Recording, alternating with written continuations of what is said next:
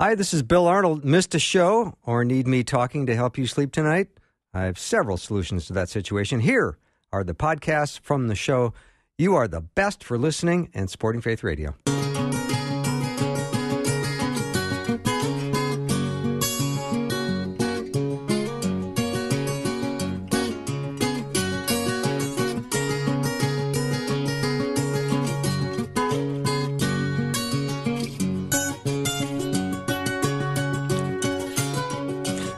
Welcome to Afternoons with Bill Arnold. I am looking forward to this hour. If you've ever wanted to ask a pastor a specific question, maybe you wanted to ask your own pastor, but you were too nervous and maybe you weren't sure how to ask. Well, today's the day. All you have to do is just ask any question you want. I've got a bunch of pastors here. They're all ready to go. The power panel is assembling as I speak. I've got Pastors Tom Brock and Tom Parrish and Pastor Justin Jeppesen, Agent 007, and Dr. Peter Kapsner is Skyping in as well. So that is the squad that's here today. Gentlemen, welcome.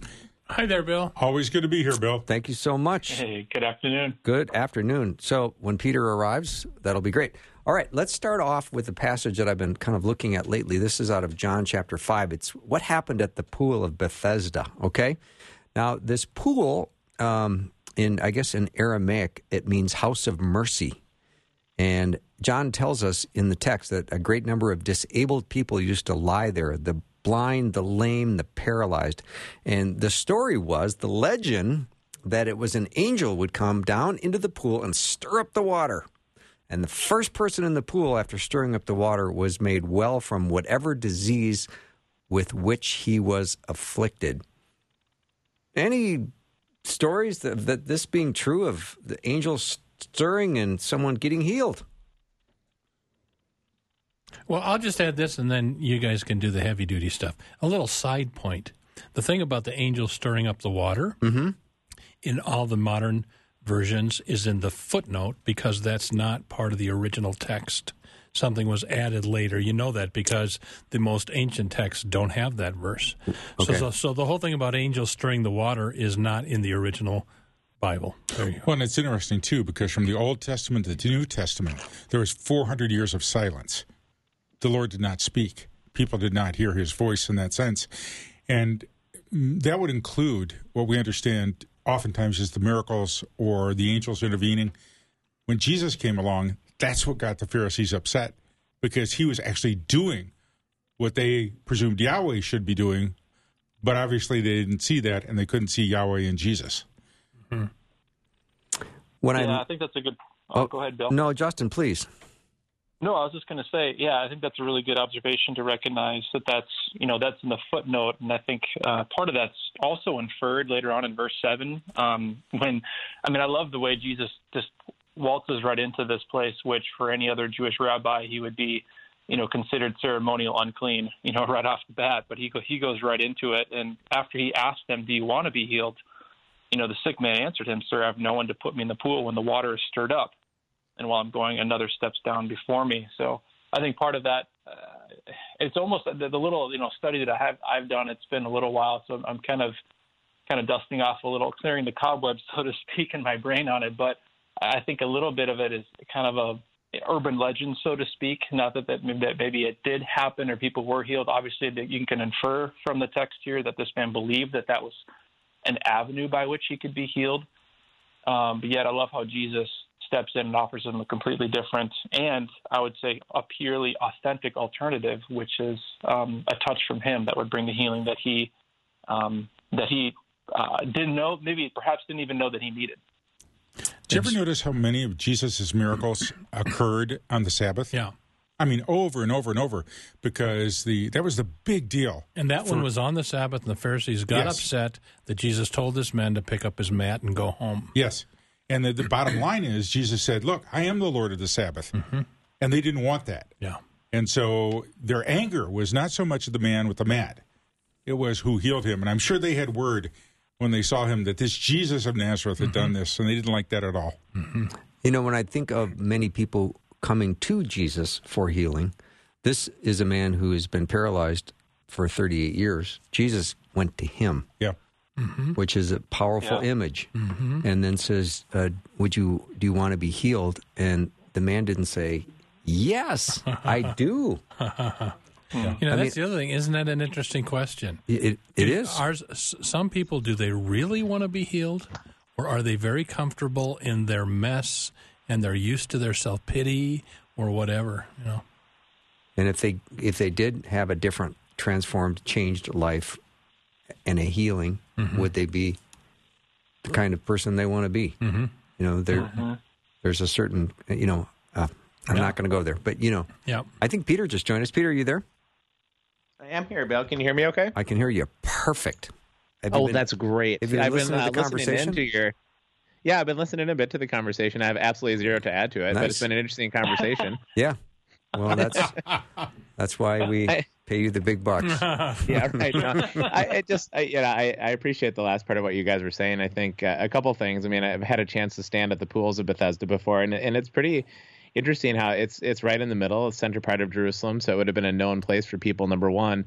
And number two, when you read the early church writers, the Tertullians of the world, that might have been from the 2nd century, you look at some of the early saints as well, and their only question wasn't whether there would be healing that would be possible. Their only question at that point in time was the origin of the healing. Yes. Was it a satanic healing, or was it angelic or a God-ordained healing? And I think that's such an interesting worldview that is almost impossible 2,000 years later, at least for my brain, to crawl back into, to see the world through that lens. And so some of those waters were even seen as pagan waters, and some people have wondered if Jesus avoided them to some level because it was more of a pagan healing kind of place. But I just think we have such a thin view of the first century world in terms of how they understood things. And to the extent that we can crawl back into their mindset, I think really helps us understand the scripture rather than looking at these passages from our own lens now. So there's a lot there that would be pretty interesting to get into. But like Justin said earlier,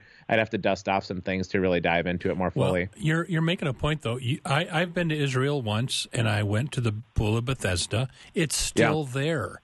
And they discovered the tunnel that Hezekiah built, and you can still walk through it under the underground. And what is that, from 600 BC, whenever he was? But incredible. When I was about 16, I believed in God, but I really had doubts.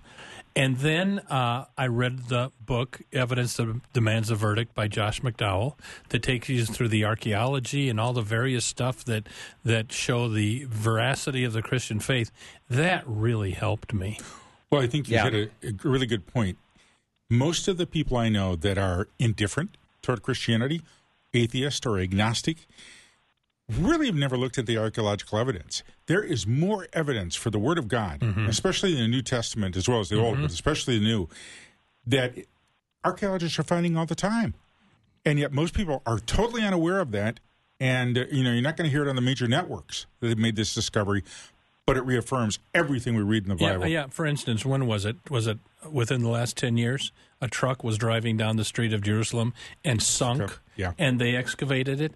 They found the tomb of Caiaphas. Yes. The man, the chief priest of Jesus' trial. I mean, and it says his name. I mean, it was kind of a fancy thing, so they think it is the original one. So it's kind of amazing. Wow. Yeah, I can't recommend highly enough you guys having a chance to travel there if any of our listeners ever would have the opportunity to do so post-COVID, because you're right, the Bible just it sort of explodes in an entirely different way when you're within the geography and the landscape of the land. And Tom, I love that you brought up Hezekiah's tunnel too. We'd had a chance to walk through that as well. And they have all of these interesting bits of information where the Israelites, when they dug the tunnel, they started from sort of one side of the hill. One group of them did, and then the other side started from the other side of the hill, and they tried to engineer their way so they would meet in the middle of the tunnel. And you get about halfway through the tunnel, and there's a little jaggedy jog where they missed each other by just a couple of feet and kind of find themselves at that point. But you're walking, to your point, you're walking through this tunnel that was dug in order to provide the inner walls of Israel with water should it come under siege. And it really does speak to the veracity of Scripture. It's quite an experience to walk through that. I mean, the water sometimes is up to your waist, a little claustrophobic to say the least, but it is quite – I can't recommend it enough. Just sit on the shores of Galilee, to be near the Dead Sea, all of these places, the Bible really does come to life. Okay. Kapsner, I thought you said you had nothing. Well, I just blew my wad, Bill. I looked a bunch of stuff up and some old photos, and then I remembered something. Picked up that dust rag, didn't you? Okay, Tom Brock, Well, you had another comment. For the many people, most people who aren't going to get to Jerusalem, there's a wonderful video DVD series called That the World May Know. And it's I think it's put out by Focus on the Family, reasonably priced. There's a bunch of lectures of Ray Vander Laan taking you to all the archaeological spots of Israel and then preaching at the spots. It's just it's called That the World May Know. All right. Sounds wonderful. I'm going to take a break. Some great questions are coming in. Thank you so much for sending me questions. Keep them coming. 877-933-2484. The pastors are in place, ready to take your question. We've got pastors Tom Brock, Tom Parrish, Justin Jeppesen, and Dr. Peter Kapsner. Will be right back.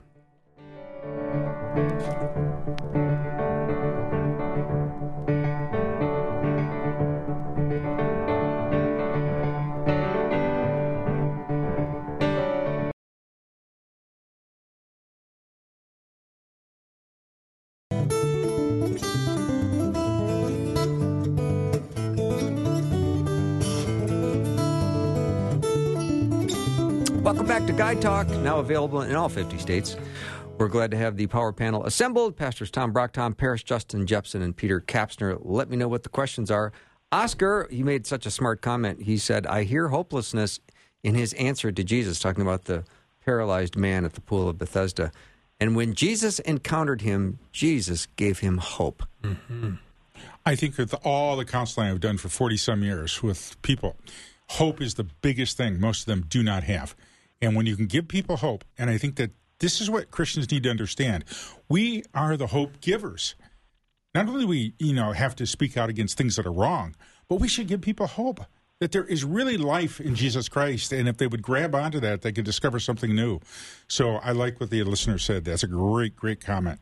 I agree. Here's a great question. On a practical day-to-day level, how do we live out Galatians 2:20 and 2 Corinthians 5:17, and yet we have an old nature that we fight? Of course, 2 Corinthians 5:17 is the verse that says, therefore, if any man be in Christ, he's a new creature. Old things are passed away. Behold, all things have become new. In Galatians 2:20, for I've been crucified with Christ. And I think I have a real biblical answer, and I'm very serious. Let's hear it, Tom Parrish. Well, we'll give it a shot here. All right. Oh, boy. Let me shoot it down. Yeah, there you go. Before we come to Christ, we have no choice. We will live out of our old nature. We will be self-centered. We will be angry. We will try to get revenge if somebody hurts us. Now, we do it to different degrees. That is simply our nature. When we know Jesus Christ, we're a new creation. Now we have the power to make choices because we know him. And instead of letting my old nature rule, I can turn to Jesus and let his nature rule through me. Whether I do that all the time or not is a different matter. And it says nothing negative about Jesus. But he offers that opportunity, and I need to take advantage of it much more often when I deal with people. Nice word, Tom Parrish. Tom Brock, you're looking at me like you got a thought ruminating in that head. What is it? Speak. Here it comes out. The Apostle Paul says in Romans 8, if by the Spirit you are putting to death the deeds of the body, you will live. I think that means, and I think the verses you referenced about crucifying myself and being the new creature, Martin Luther said 500 years ago, what is the daily significance of baptism? It means that daily I need to drown the old Adam in me and let the new man come forth. And, somebody said a Christian is not someone who never falls. A Christian is someone who gets up every time he falls. Right. And I think the battling the flesh, I've got this enemy within me called the flesh. And even though that thing has been drowned in baptism, some professor told me, we learned pretty quickly he's a pretty good swimmer. Mm-hmm. And he comes back to the surface, so you daily have to bop the thing on the head. And the only thing we can another professor, and I didn't like this when I heard it, but he said our flesh doesn't get better as we get older, it gets worse. Yeah. And I didn't like that because I thought, well, sanctification, we are made holy as we grow in grace, which I believe too, but the flesh never gets better. The only thing you can do for the flesh is kill it every day. Right. If by Romans 8, if by the Spirit you are putting to death the deeds of the body, you will live. And that means walking with Christ, but it means when you blow it, you ask for forgiveness, bounce back up, and get back in the ring. Yeah, I just so love what you guys are saying there, that you're bringing the idea of some sort of power at work within us in the midst of this life that is greater than the power of sin and death. And that's the great invitation that happens for the people who decide to follow Jesus, enter into those waters of baptism where the old person is sort of killed off and the new person emerges. But to your point, we still live in these perishable bodies. And the idea of salvation, it's frustrating, I think, on one level, but misguided on another. When we think of salvation related to the fact that I was rescued from the fires of hell and that I got into heaven when I die, as if there's no part of salvation that has to do with this life. And of course, that's true related to our heavenly destiny. But the idea of salvation means that I've been rescued from the power of sin and misery in my life as having the final say in my life, meaning that there's another and greater power at work in the midst of the sin and the misery that can bring wholeness and health and hope and healing. And it's the power that Jesus, by his Spirit, brings into our life that we can access day in and day out. And so to be walking in our salvation, or to use the words of 1 Peter, to grow up in our salvation, to work out our salvation in fear and trembling, these ideas is to simply just be accessing God's redemptive resources that are ever around us, ever at hand, that allow us to put to death daily. I've been crucified with Christ daily. I no longer live. That idea is happening in current time and space. It just simply means that, yes, I may be prone to deceive, or I may be prone to lust, or I may be prone to these things in my flesh, but there's a much greater power at work that can overcome those things than for those who've chosen to follow Jesus. If you don't choose to follow Jesus, then those things will have their final say at the end of the day. Right.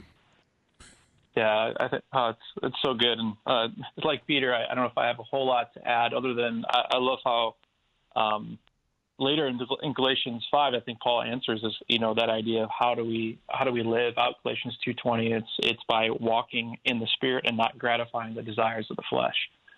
And I think that's the beautiful picture of the gospel in 2 Corinthians 5:17 that we're made new. So our heart of stone has now become the home, has been taken out. We're given a heart of flesh and has now become the home of the very Spirit of God. And we are actually the temples of the Holy Spirit in an individual sense, but also collectively as a part of the body of Christ. And I mean, I kind of likened it to before we receive our new nature, before we really are saved, as Peter is talking about, not just towards an eternal destiny, but towards a new kind of life that we experience right now, eternal life of knowing Jesus. Before that, it was almost like we were chained to the ground. We didn't have a choice, that we were landlocked. We were a slave to our sin. But the gospel cuts that chain and gives us wings. In fact, gives us a jet engine to fly, to move in a whole different direction. But at the same time, that the desires of our flesh and our old nature is still like a gravitational pull, that if we don't activate what God has given to us in the Spirit, then we're gonna start to fall, and we're gonna succumb to the gravitational force of our sinful nature that we still will battle against. And it's going to be an uphill stream the whole rest of our time on this side of eternity, but we have been given the very Spirit of God to live the type of life that Jesus lived while he was here on this earth. I heard a great sermon, and this pastor said, it's like taking a shower. If I don't take a shower, after a few days, my old body takes over and I really start to stink. But if I shower regularly, it can't catch up with it. And I think that's the truth. If I just go my own way without Scripture, Bible reading, prayer, fellowship, I just kind of start to stink and I start to fall back into old ways. But if I shower daily in the Word and with Christians, etc., it's harder for the stinky Tom Brock to come back. I think many of us don't realize how incredible it is what the Lord does to people. Working with people all my life, I've met bitter people. I've met people that don't know Jesus and are now in jail because they killed their spouse's lover, or they stole a lot of money, or they sought revenge on somebody.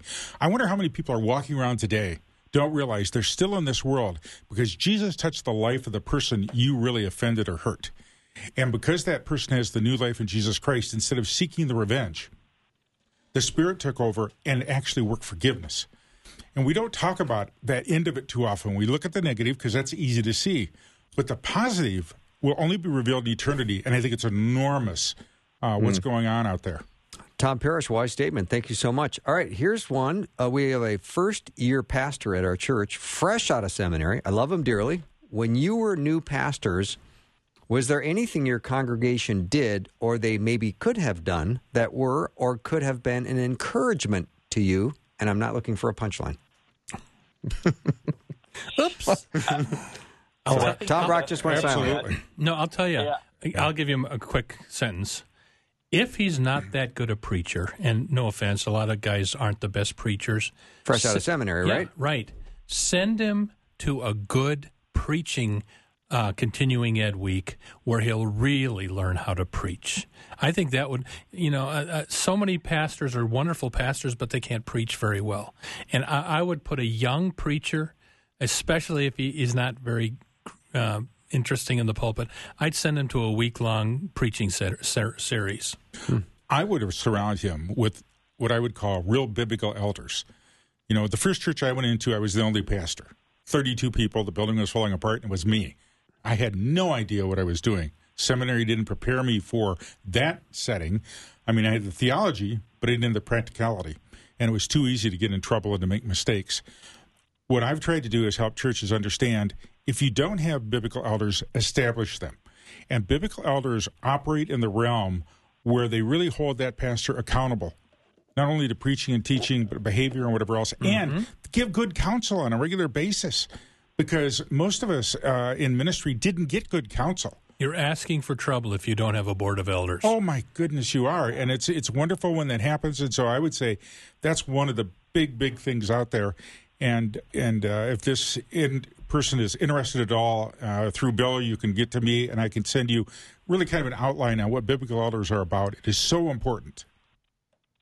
Yeah, I agree with what the Toms have shared. I would say I think that the most important thing a congregation can do is to commit to pray for their pastor and their elders. And I would, for this listener, help your new pastor organize what's called a PITCR, a personal intercessory team. They'll commit to pray for their pastor every day for a year.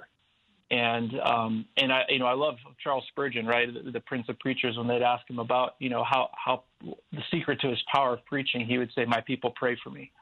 And he needs your prayer, and the people in the pew need the practice. And so there's something about that power of prayer that's going to both posture the congregation to receive what God will instill and implant in and through the pastor. And so a great resource for this is a book called The Prayer Saturated Church by Cheryl Sachs. That'll outline, just a super helpful, practical battle plan for really how to begin saturating your church in the place of prayer. And the place to begin is to pray for your pastor. Good word. Thank you very much, Justin, for that good word. We'll take a break. When we come back, lots more guide talk. Again, now available in all 50 states. I don't know why I'm saying that. It just sounds cool. Sounds good. It sounds totally cool. Yeah, of course they can. So anyway, send questions, 877-933-2484. Again, 877-933-2484. That question you've always wanted to ask your pastor, but you just didn't feel comfortable, you can ask these guys. We'll be right back.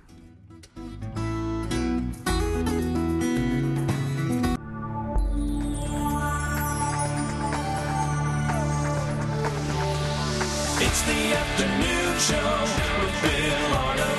Prime time, drive time. Let's get it started. Jump in your car. Yeah. What's for dinner? Hey. It's the afternoon show with Bill Arnold.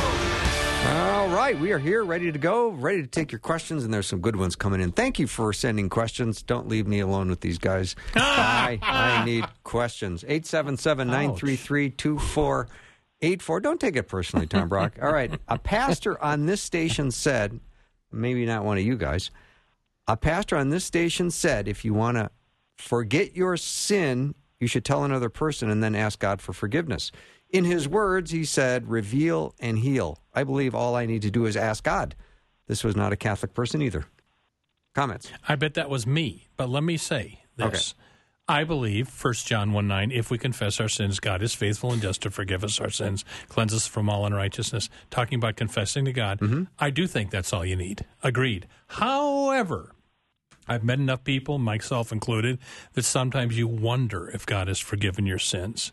Why would you say that? Well, because of guilt, of doubt, I'm human. And so it says in James 5, confess your sins to one another and pray for one another that you may be healed. So it's healthy to pray to God, and you don't have to confess your sins to a priest or to a brother, but sometimes you just need it. You need to hear another human being say, your sins are forgiven. And, Jesus said to the apostles, whoever sins you forgive, they are forgiven. Whoever sins you retain, they are retained. Jesus gave the loosing and binding authority to the church. So we do that for one another. Awkward silence. Yeah, they're in awe. I don't think they're in awe. I think confessing our sins to God, we are forgiven. He's the one who forgives. The only one that forgives. And the only one that has the power to forgive.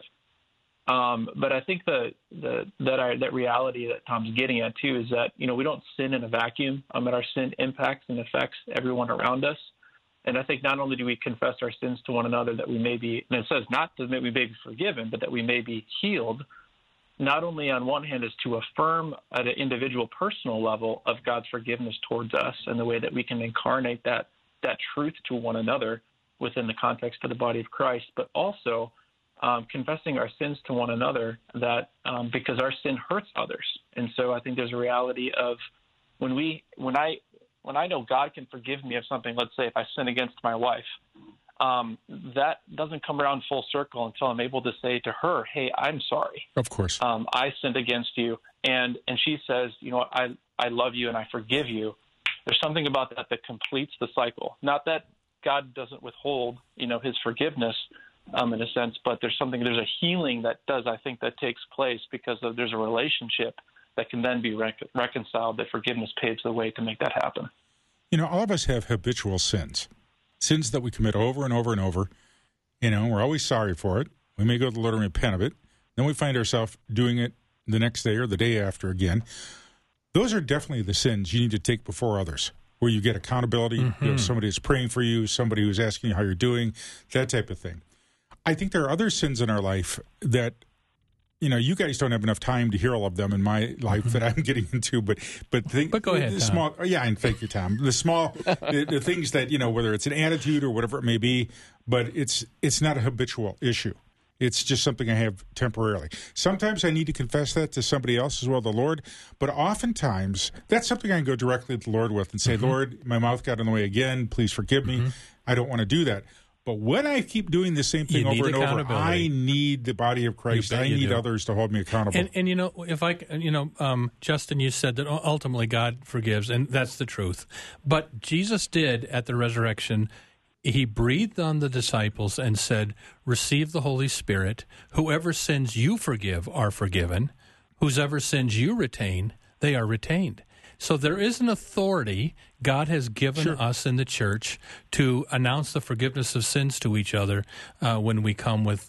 Again, I don't think you have to run to a priest or if but it's just healthy. Again, I believe when I ask for forgiveness by myself with nobody around, God forgives. The Lord's Prayer, of course, every day, forgive us our trespasses. So yes, there's immediate forgiveness through Christ, but Tom's right on the reason people are not free from their sin habits is because they're all by themselves confessing to the Lord and nobody else knows about it.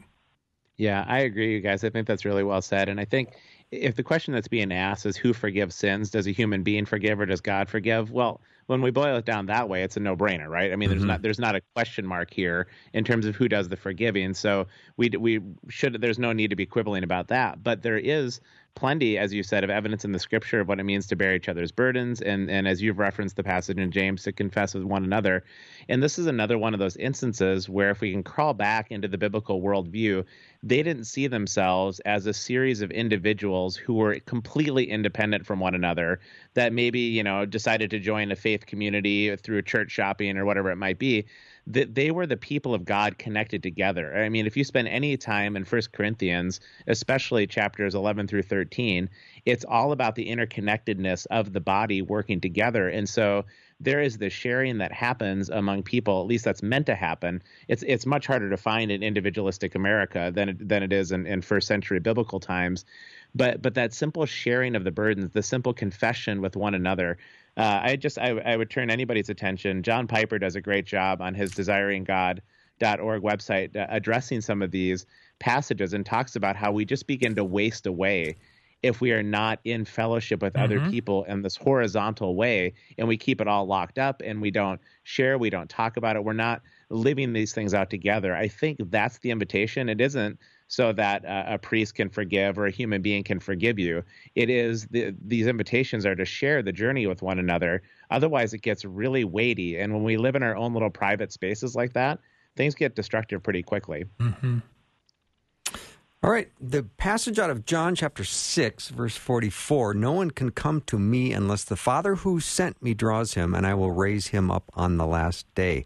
So the question is, based on this passage, I thought it might be helpful for those who don't know. I was wondering how you were drawn to the Lord by the Father, or ways in general that the Father draws an individual. It's a good one. That's Joseph. He's a smart guy. Well, who wants to answer first? Tom Parrish. I'm more than happy to answer. All right, you go first. I grew up in the church. I heard a lot of the Bible stories. I had great Sunday school teachers who personalized their faith in Jesus. It was really good. I was 22 years old, though, just got married, and my mother-in-law, who was dying of cancer, said to Jan and I know you go to church, but do you know Jesus? And we're like saying, well, we go to church. What's the issue here? Oh, do you know Jesus? And she kept bugging us on that. And she would drag us to Doug Oldham concerts and things like that.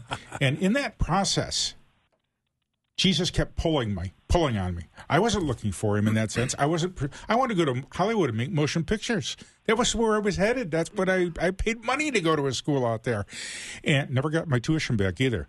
But the bottom line is, Jesus kept pulling me along the way until, in my case, I had a very personal encounter.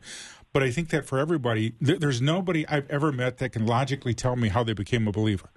It's like, yeah. Well, it's like Jesus snuck up on me. Or one day suddenly it just connected for me, and I realized who he was. And that's the drawing of the Holy Spirit. That's the power of the Father.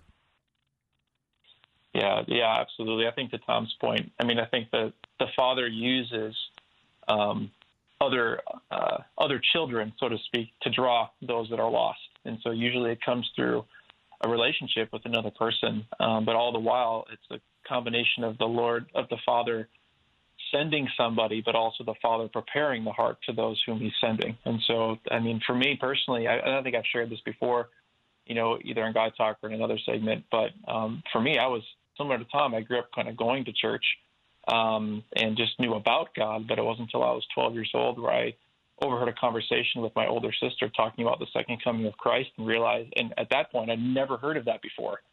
And remember realizing if I didn't know something as important as Jesus coming back to earth, I must not really know who Jesus is. Now, I'm a 12-year-old junior high boy. I'm not smart enough to put those two and two together. God did something in my heart that moment, and I just said a 6-word prayer that changed my life. Jesus, I want to know you.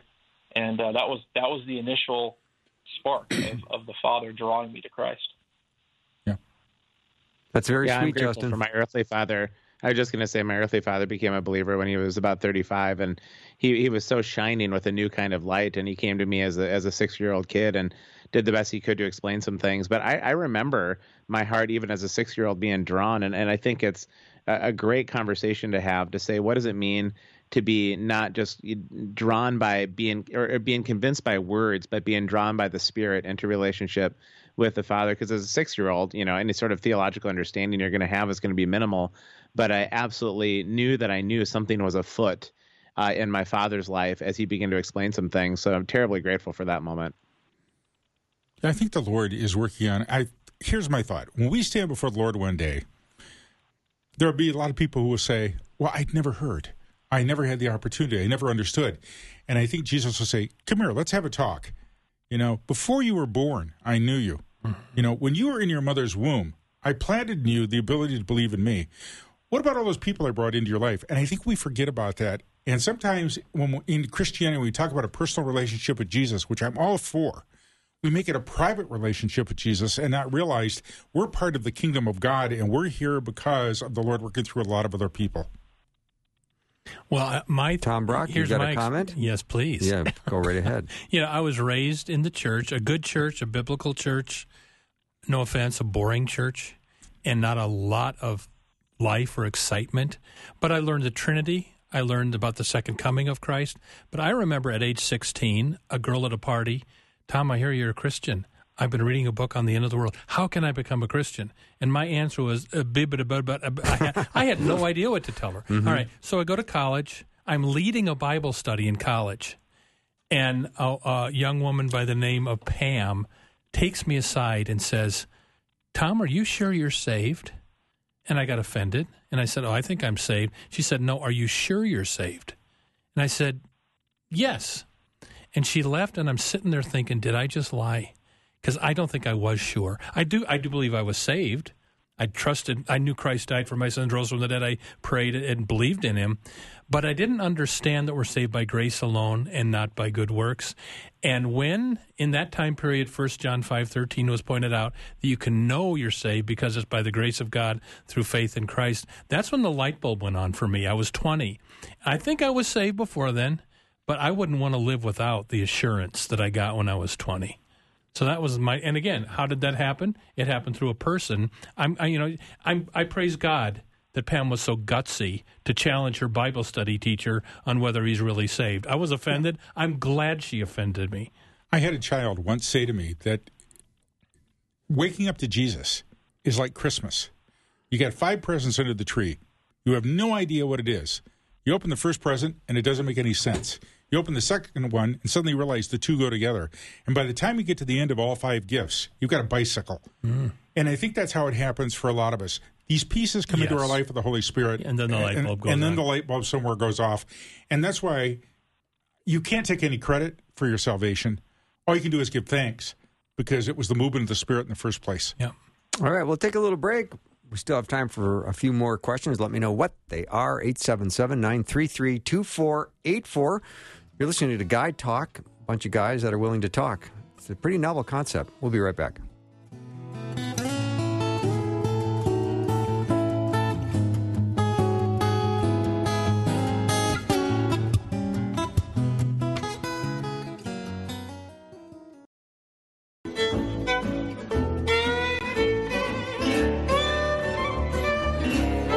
And now it's time for a little Guy Talk affirmation. Lovely message came in from Kathy. She said, love your show. Thank you for what you had to say regarding hope. It is what is keeping me going, along with my faith, for the past 2 years because of a family member's serious dilemma. The body of Christ has given me their time, prayers, and encouragement. Praise God. Nicely done. That's the way it ought to be. Yeah, nicely done. All right. Another question, Genesis 6, did angels consort with humans in this way, sons of God with the daughters of men? Tom Brock. There's 2 main interpretations of that difficult text. Exactly what it says, I don't think anybody knows, but there's 2 interpretations. One is that the angels had sex with women and created a race of giants called the Nephilim. Iffy, but who knows? The other interpretation is there were some very tall people that had sex with women and created very tall people. I guess I would lean that way.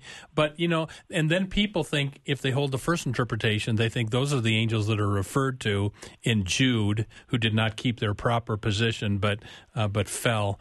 But this is one...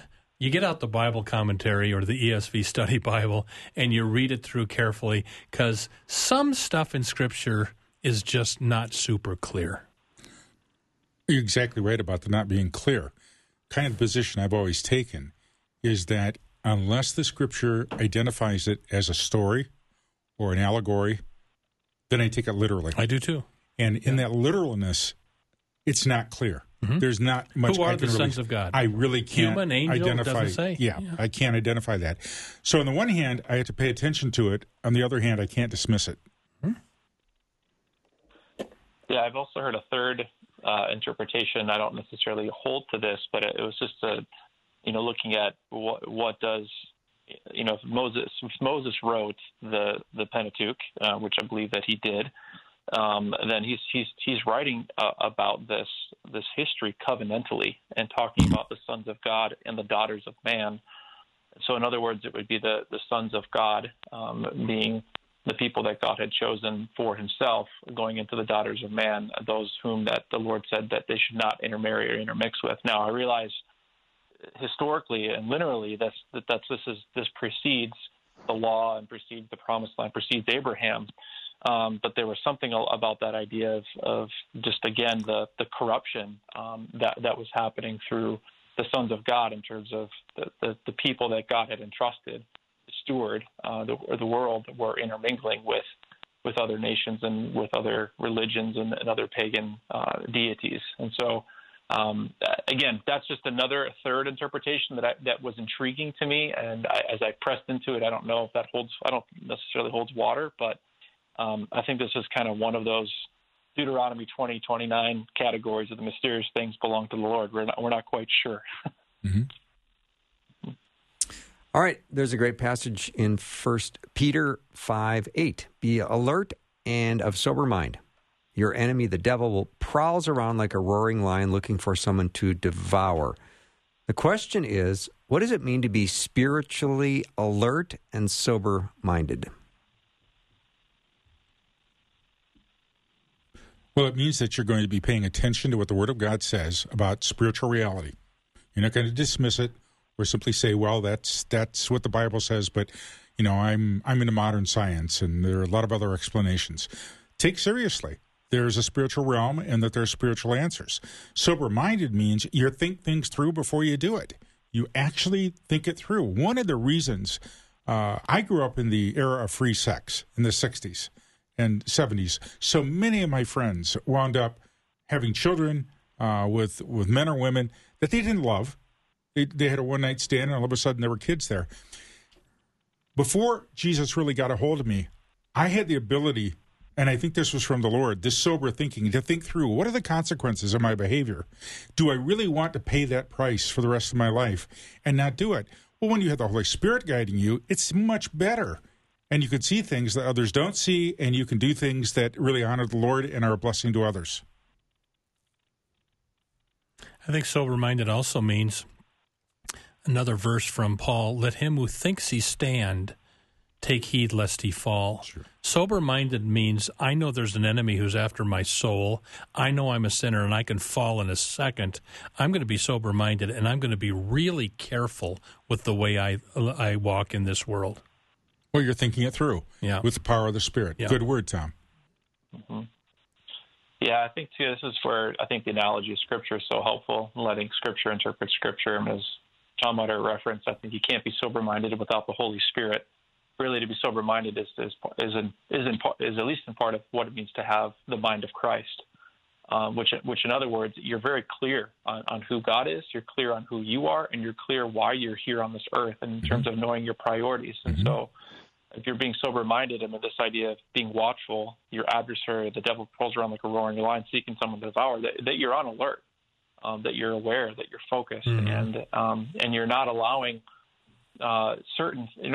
things to distract you from what's most important, even good things, even necessary things. And so it's really about having a balanced perspective, and the key to having a balance is having the right thing in the center.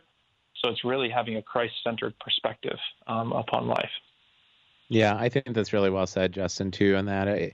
If Satan's primary method for the destruction that he would desire to wreak is through deceit, right? If Satan is the father of lies, then to be somebody who is alert and to be sober-minded is somebody who does have a sound mind that's consistent with how God would see the world. And we can only have that consistency insofar as we're empowered by the Spirit to do that. So to be on the alert is to be mindful that there's probably a lot more deceit happening in this world than we're aware of. And I don't mean people deceiving us. I just mean things that would draw us astray, that the idolatry that is this world. And so sometimes we talk in my classes about the idea that let's just assume that we're living in an era of world history that we can call the Great Deceit.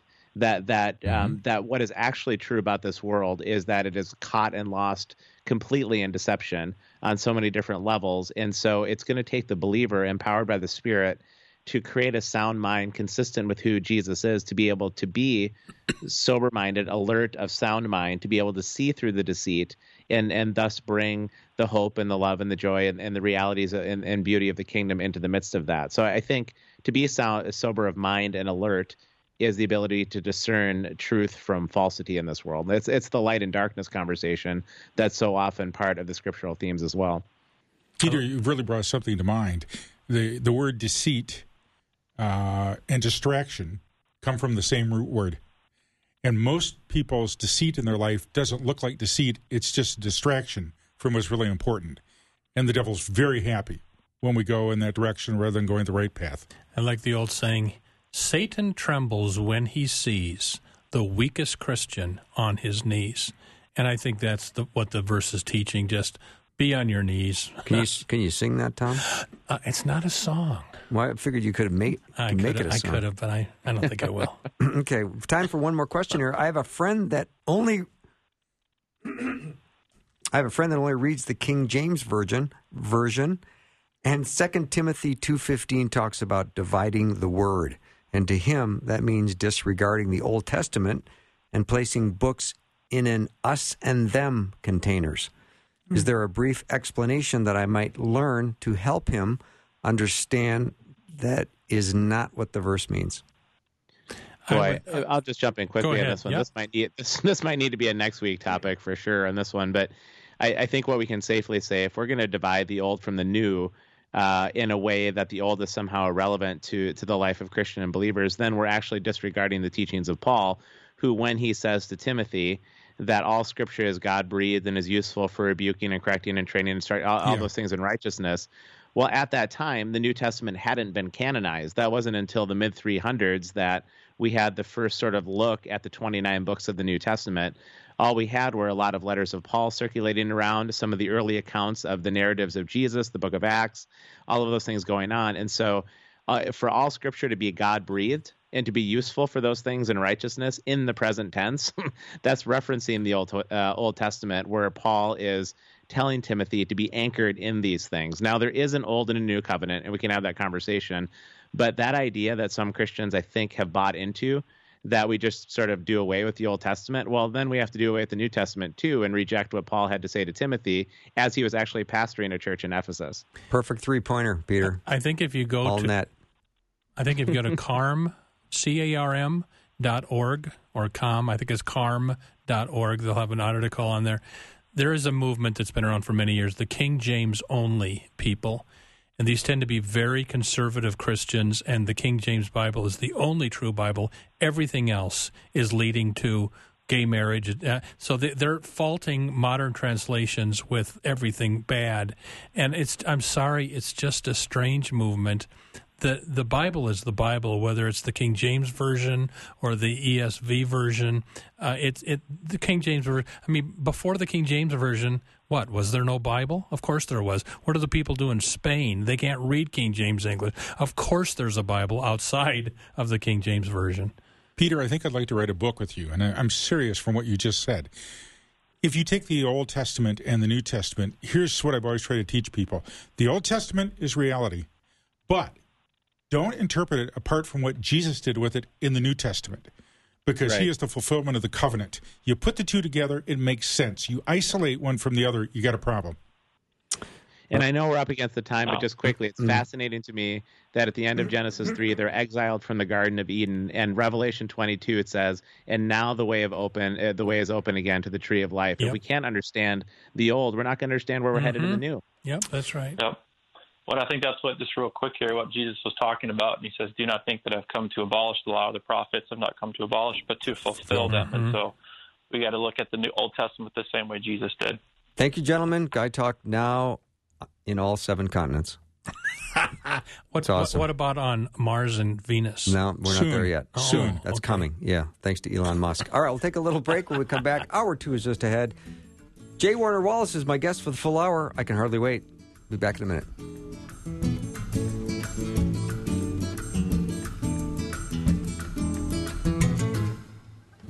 Thanks for listening. Programming like this is made available through your support.